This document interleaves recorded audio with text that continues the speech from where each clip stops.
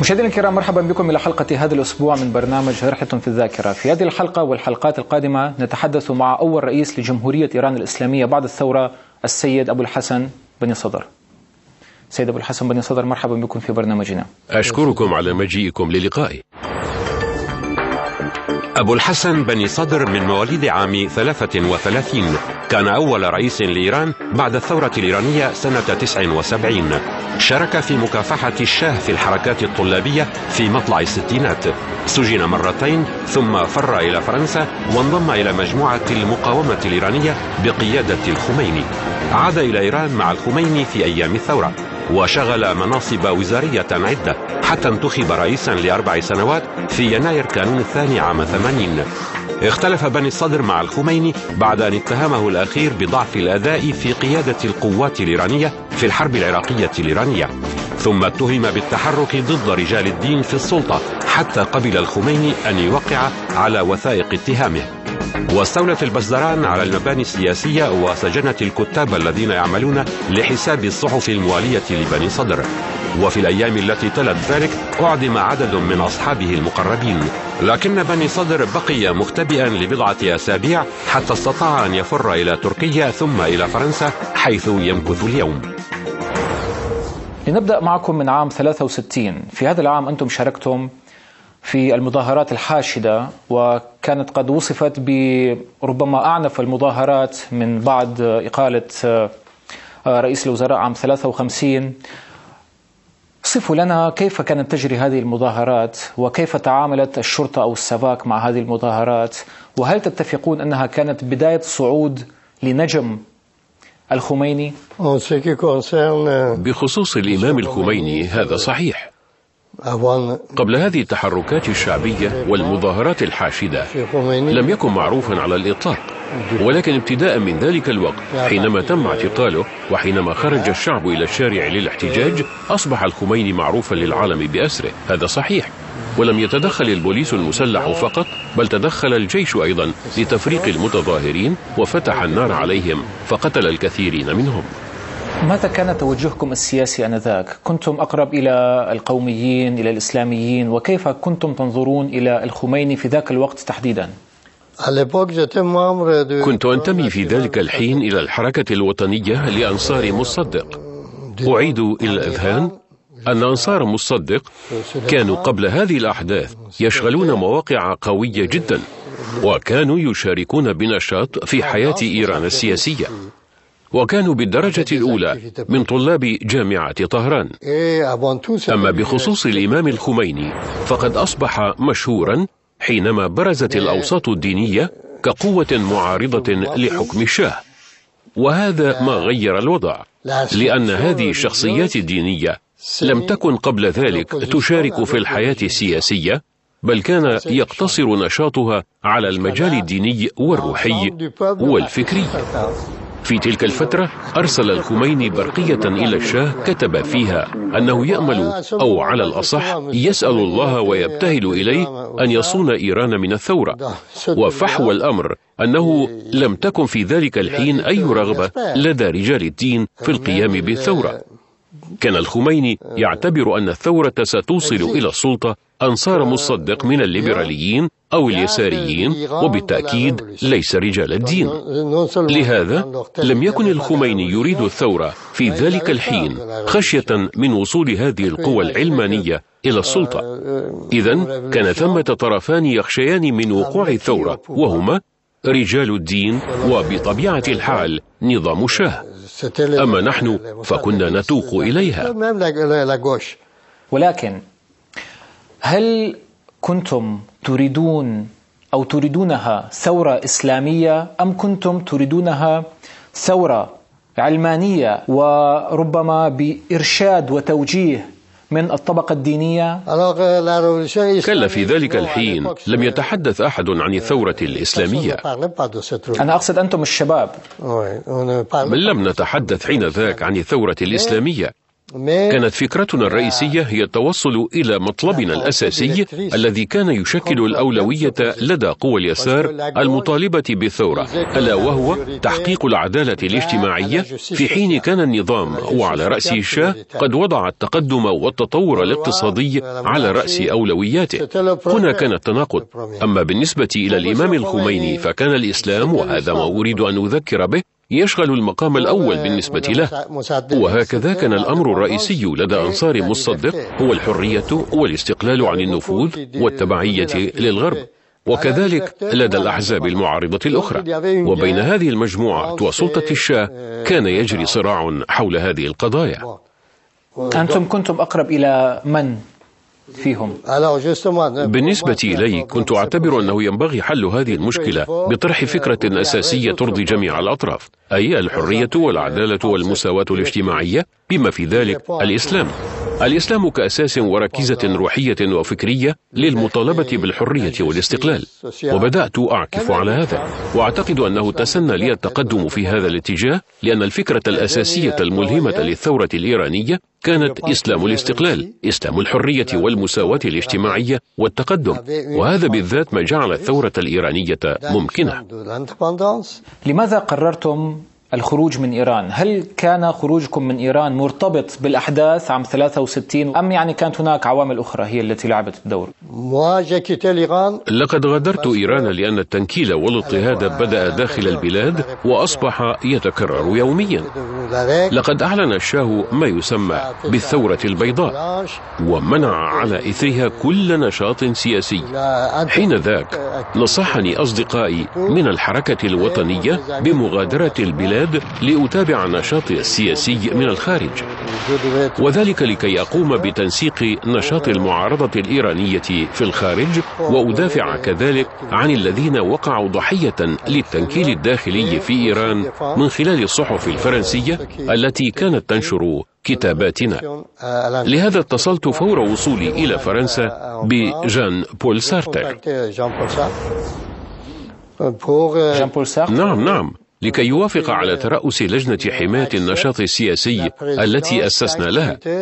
ثم اتصلت أنا وصديقي وهو زميل إيراني كان يعمل معي بمفكرين فرنسيين آخرين التحقوا بهذه اللجنة. هكذا بدأت لجنتنا بالدفاع عن المعتقلين السياسيين وصولا إلى الثورة الإيرانية. كتبتم مقالا بعنوان الشاه ملياردير وعبد الناصر مات فقيرا. هل كنتم معجبين بعبد الناصر؟ كان عبد الناصر بالنسبة لي رمزا لفكرة القومية العربية، وعلى الرغم من أننا لم نشعر بارتياح لميله إلى السلطة الدكتاتورية، بيد أننا قررنا فيما بيننا حسنا، لكن الشعب المصري تقبله. لو كان ديمقراطيا كبيرا لكان ذلك أفضل بالطبع، ولكن تقبله الشعب وسنتقبله نحن أيضا. حصل على استقلال اقتصادي بتأميم قناة السويس، لهذا كان عزيزا علينا كزعيم عربي، فقد قال في إحدى كلماته: الشاه طاغية. كان الشاه يرى كل ليلة كوابيس حينما ينام، وكان مصدق هو الشخص الذي أيقظه، أي أن ناصر كان معجبا بإنجازات مصدق. لهذا كنا نقدر عبد الناصر كواحد منا، وللأسف منعه الموت من إقامة ديمقراطية حقيقية في بلاده. عندما كنتم في فرنسا أنتم، هل تعرفتم على بعض أعمال الخميني والتي يظهر فيها موقفه من ولاية الفقيه؟ عندما حصلت على نسخة من كتاب ولاية الفقيه للإمام الخميني قرأته مع السيد حبيبي، واستنتجنا معا أنه لا ينطوي على شيء ذي أهمية. قلت لنفسي حينها: كيف يمكن أن نحث على انتفاضة ضد الشاه الذي يقول الشعب عنه إنه لا يفقه شيئا في المسائل الاجتماعية والسياسية، ونقترح عليه مفهوم ولاية الفقيه كبديل؟ لماذا اعتبر الإمام الخميني أنه الأكثر تفاهما بين الجميع في الشؤون الاجتماعية والسياسية، وأنه يمكنه أن يقوم كل شيء في إيران بل في العالم الإسلامي بأسره؟ في ذلك الحين مات والدي في فرنسا، فسافرت لأنقل جثمانه إلى النجف، وهناك قابلت السيد الخميني. خلال اللقاء قلت له: إنني قرأت كتابه وأعربت له عن رأيي، فقال لي إن هذا الكتاب تم وضعه لإعطاء مسوغ لنقاش صريح وبدء الحوار داخل المجتمع الإيراني، وذلك ليكون بمقدور أناس مثلي أو مثل السيد متحدي أن يقترحوا مشروعهم لتطوير المجتمع. ثم سألته: هل بإمكاني أن أطلب إليكم أن تكتبوا ذلك على نسخة من الكتاب؟ فكتب عندئذ: هذا الكتاب هو دعوة إلى المفكرين الذين يشاركون في وضع مشروع لمستقبل البلاد. بعد ذلك حينما قدم الإمام الخميني إلى فرنسا قلت له: إذا أردت الآن البقاء هنا في فرنسا كلاجئ لا ينبغي لك أبدا التحدث عن مشروع ولاية الفقيه، وهذا ما فعله. لم يأتي على ذكر هذا المفهوم طوال فترة وجوده في فرنسا، وتحدث فقط عن ولاية جمهوري مارلو، أي ولاية جمهورية الشعب. وهكذا، وأكرر مرة أخرى، حينما تقدم الخميني بفكرة ولاية الفقيه وقفت ضدها وأوضحت لماذا أقف ضد هذه الفكرة، وقد وافقني على هذا، مضيفا أن الكتاب ضروري لبدء الحوار والمناقشة لا غير، وحتى أنه توجه بهذه الأفكار إلى ممثلي الطبقة المثقفة والمفكرين الإيرانيين وكرر لهم الكلام نفسه. كل هذا كان قبل أن يأتي إلى فرنسا، وقد تركت له فيما بعد كبديل قائمة من 17 بندا تتعلق ببناء مشروع إصلاحي في إيران. كان 2 منها يتعلقان أولا بالشخصيات الدينية وتحديد سلطتهم، وثانيا بالعنف الديني. كانت لي هواجس حول هذا الموضوع حين ذاك، وللأسف هذا ما تحقق فيما بعد. وبعد أن وضعت قائمة بأهم المسائل أعددت له 17 جوابا عليها، تقبلها الخميني بكل نفس راضية، ثم أدلى بتصريح للصحفيين قال إنه يتخلى عن فكرته الخاصة بولاية الفقيه، ويعتبر أن الشعب هو من يجب أن يكون سيد السلطة. يجب على الاقتراع الشعبي العام أن يقرر كيف ينبغي أن تكون البلاد، لأن الشعب دائما على صواب. كيف كان يرتب نهاره؟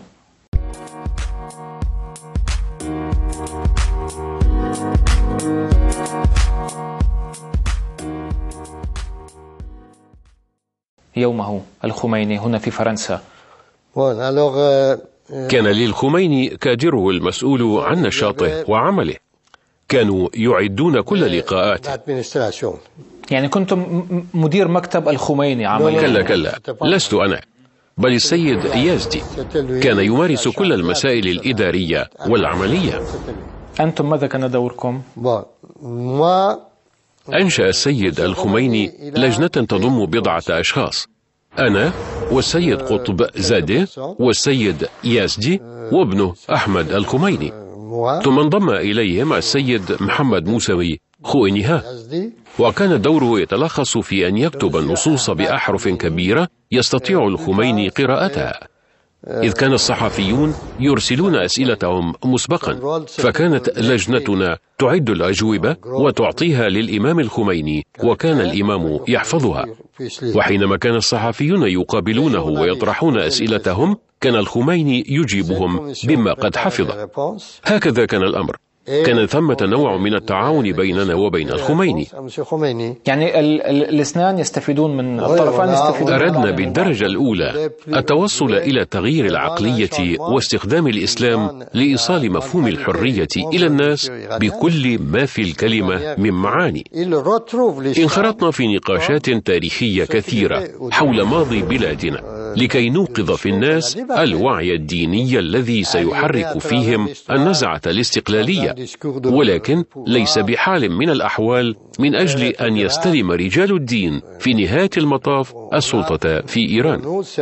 كان الدين هنا وسيلة لا غاية بحد ذاتها. ولكنكم أنتم يعني قلتم ذات مرة كنا بحاجة إلى الخميني لسببين بسيطين: لأنه رجل دين له تأثيره الكبير في إيران، وثانيا لأن حركة الشعب الإيراني يومها كانت بدون عنف، كانت كالزهرة في مواجهة البندقية. إذن فالخميني كان يمثل القيادة الروحية وليس السياسية. هون نحط خطين لإيصال الشعب الإيراني إلى الانتصار. يعني أنتم تقولون أن الخميني هو قيادة روحية ونحن التكنوقراط قيادة سياسية. هذا ما كنتم تتطلعون إليه؟ قبل كل شيء لم نكن نعتبر أنفسنا تكنوقراطيين. ليس أنتم، أنا أقصد أقصد يعني الناس الذين كانوا حول الخميني من العلمانيين يعني. كنت دائما ضد هذا المفهوم شأن السيد الخميني نفسه. من جهة أخرى كان رجال الدين يحاولون طوال الوقت أن يحشروا أنفسهم في السياسة.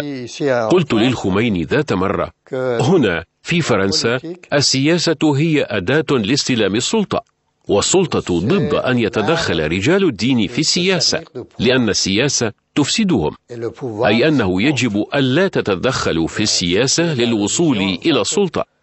يجب أن تبقوا كما يراكم الناس رمزا للروحانية والحرية والفكر، وبالدرجة الأولى مواطنا إيرانيا مستقلا. هنا يتلخص دوركم. إذا تدخلتم في السياسة تبدأ هيبتكم بالسقوط، وتنحدرون في لحظة من اللحظات إلى ما دون المستوى الذي كان عليه الشاه. لكن الشاه لديه من يدعمه، أما أنتم فلن تطلعوا بدوركم إذا غصتم في السياسة أو مسائل السلطة. ولكن هنا تناقض بسيط. أنا أريد أن أستشهد بكتاب محمد حسنين هيكل مدافع آية الله، وهو يقول في كتابه أنه التقى الخميني وهو في باريس. يعني أنت قلت أن يعني هؤلاء الناس كانوا يكتبون له الأجوبة وهو يحفظ وثم يتكلم إلى الصحفيين، ولكن هو يقول أن الخميني قال له عندما سأله محمد حسنين هيكل: كيف تريدون الحكم وأنتم رجل دين؟ لستم يعني بمعرفة عن الأمور السياسية بالاقتصاد. قال له: وهؤلاء العساكر الذين جاءوا إلى الحكم في مصر أو في سوريا أو في أي مكان آخر، هل يفهمون شيئا بالاقتصاد أو بالفلك أو بأمور يعني المالية أو الاقتصادية لما هنالك؟ والشاه هل يفهم شيئا في الاقتصاد؟ ثم قال له محمد عليه الصلاة والسلام: هل ابتعد عن السياسة؟ لم يبتعد عن السياسة، فكيف تريدونني أنا ابتعد عن السياسة؟ يعني بصريح العبارة قال له: أنا أخطط أن أحكم، ليس فقط أن أقود الثورة ثم أذهب، لا، أنا أريد أن أحكم. لكنه من جهة أخرى أكد لنا 1000 مرة أنه لا ينوي التدخل في شؤون الدولة، لأن الزعماء الروحيين لا يرغبون في أي منصب في الحكومة، وهو يندد بهذا. وأما بخصوص ما صرح به الإمام الخميني لهيكل فأمر آخر، لأن النبي عليه الصلاة والسلام لم ينشئ دولة. من غير الصحيح أن يقال إنه أنشأ دولة. الدولة تم تأسيسها في زمن الخلافة. لقد أنشأ الرسول مجتمعا يدار بمشاركة الشعب بأسره على مبدأ أمرهم شورى بينهم. إنها المرة الأولى في تاريخ البشرية بحيث يؤسس فيها نبي لمجتمع كهذا. عندما عرض بازرغان على الخميني اقتراح الشاه الذي عرض عليه هذا الأمر عن طريق وسطاء جاءوا إليه وهو في السجن في طهران، وقالوا له: الشاه مستعد أن يتنازل عن الحكم ويملك ولا يحكم، يعني قال له كملكة بريطانيا. لماذا رفض الخميني هذا الاقتراح؟ كيف يمكن للشعب أن يتقبل اقتراحا كهذا من شخص تخلى طوعا في زمن مصدق عن جزء من صلاحياته لصالح رئيس الحكومة، ثم قام بانقلاب عليه بمساعدة الأمريكيين؟ ومن سيضمن أنه في هذه المرة أيضا لن يتصرف على هذا النحو بالذات ما إن تهدأ الأمور، وأن يطيح بالحكومة على الفور؟ وكما قلت كان سيتظاهر بالرضا عن أنه أصبح ملكا رمزيا، وما إن تخمد الحركة حتى يقمعها بسهولة، إذ أن كل الوسائل القمعية كانت في يده. الجيش والبوليس السياسي السواك كان خاضعا له أيضا، والبوليس العادي في يده أيضا. فماذا تريدون؟ يسود الهدوء والنظام فترة ثم تعود ديكتاتوريته. يعني لم يكن هناك ثقة أبدا بالشاه. طبعا هذا بديهي. وأي ثقة يمكن أن تكون بشخص فرضته الولايات المتحدة ليكون ملكا على شعبه؟ كانت هناك محاولة للوساطة بين الخميني وباختيار، وطلب منكم أنتم حتى يعني القيام بدور معين أو بوساطة لحل المشكلة بين الرجلين. لماذا فشلت هذه الوساطة؟ حدث ذلك نتيجة لضعف السيد شابور بختيار، ربما لم يكن عنده سبيل آخر. ولكن يعني هو يعني أعلن عن إصلاحات يعني 90% مما كنتم تطالبون به أنتم. باختيار قال أنا موافق وسأعلن هذه الإصلاحات وسأسير بها. يعني لماذا رفضتم أن يقوم هو بالإصلاحات؟ استقبل السيد باختيار في بلاط الشاه كرئيس للوزراء، لكنه لم يخطر أحدا بهذا.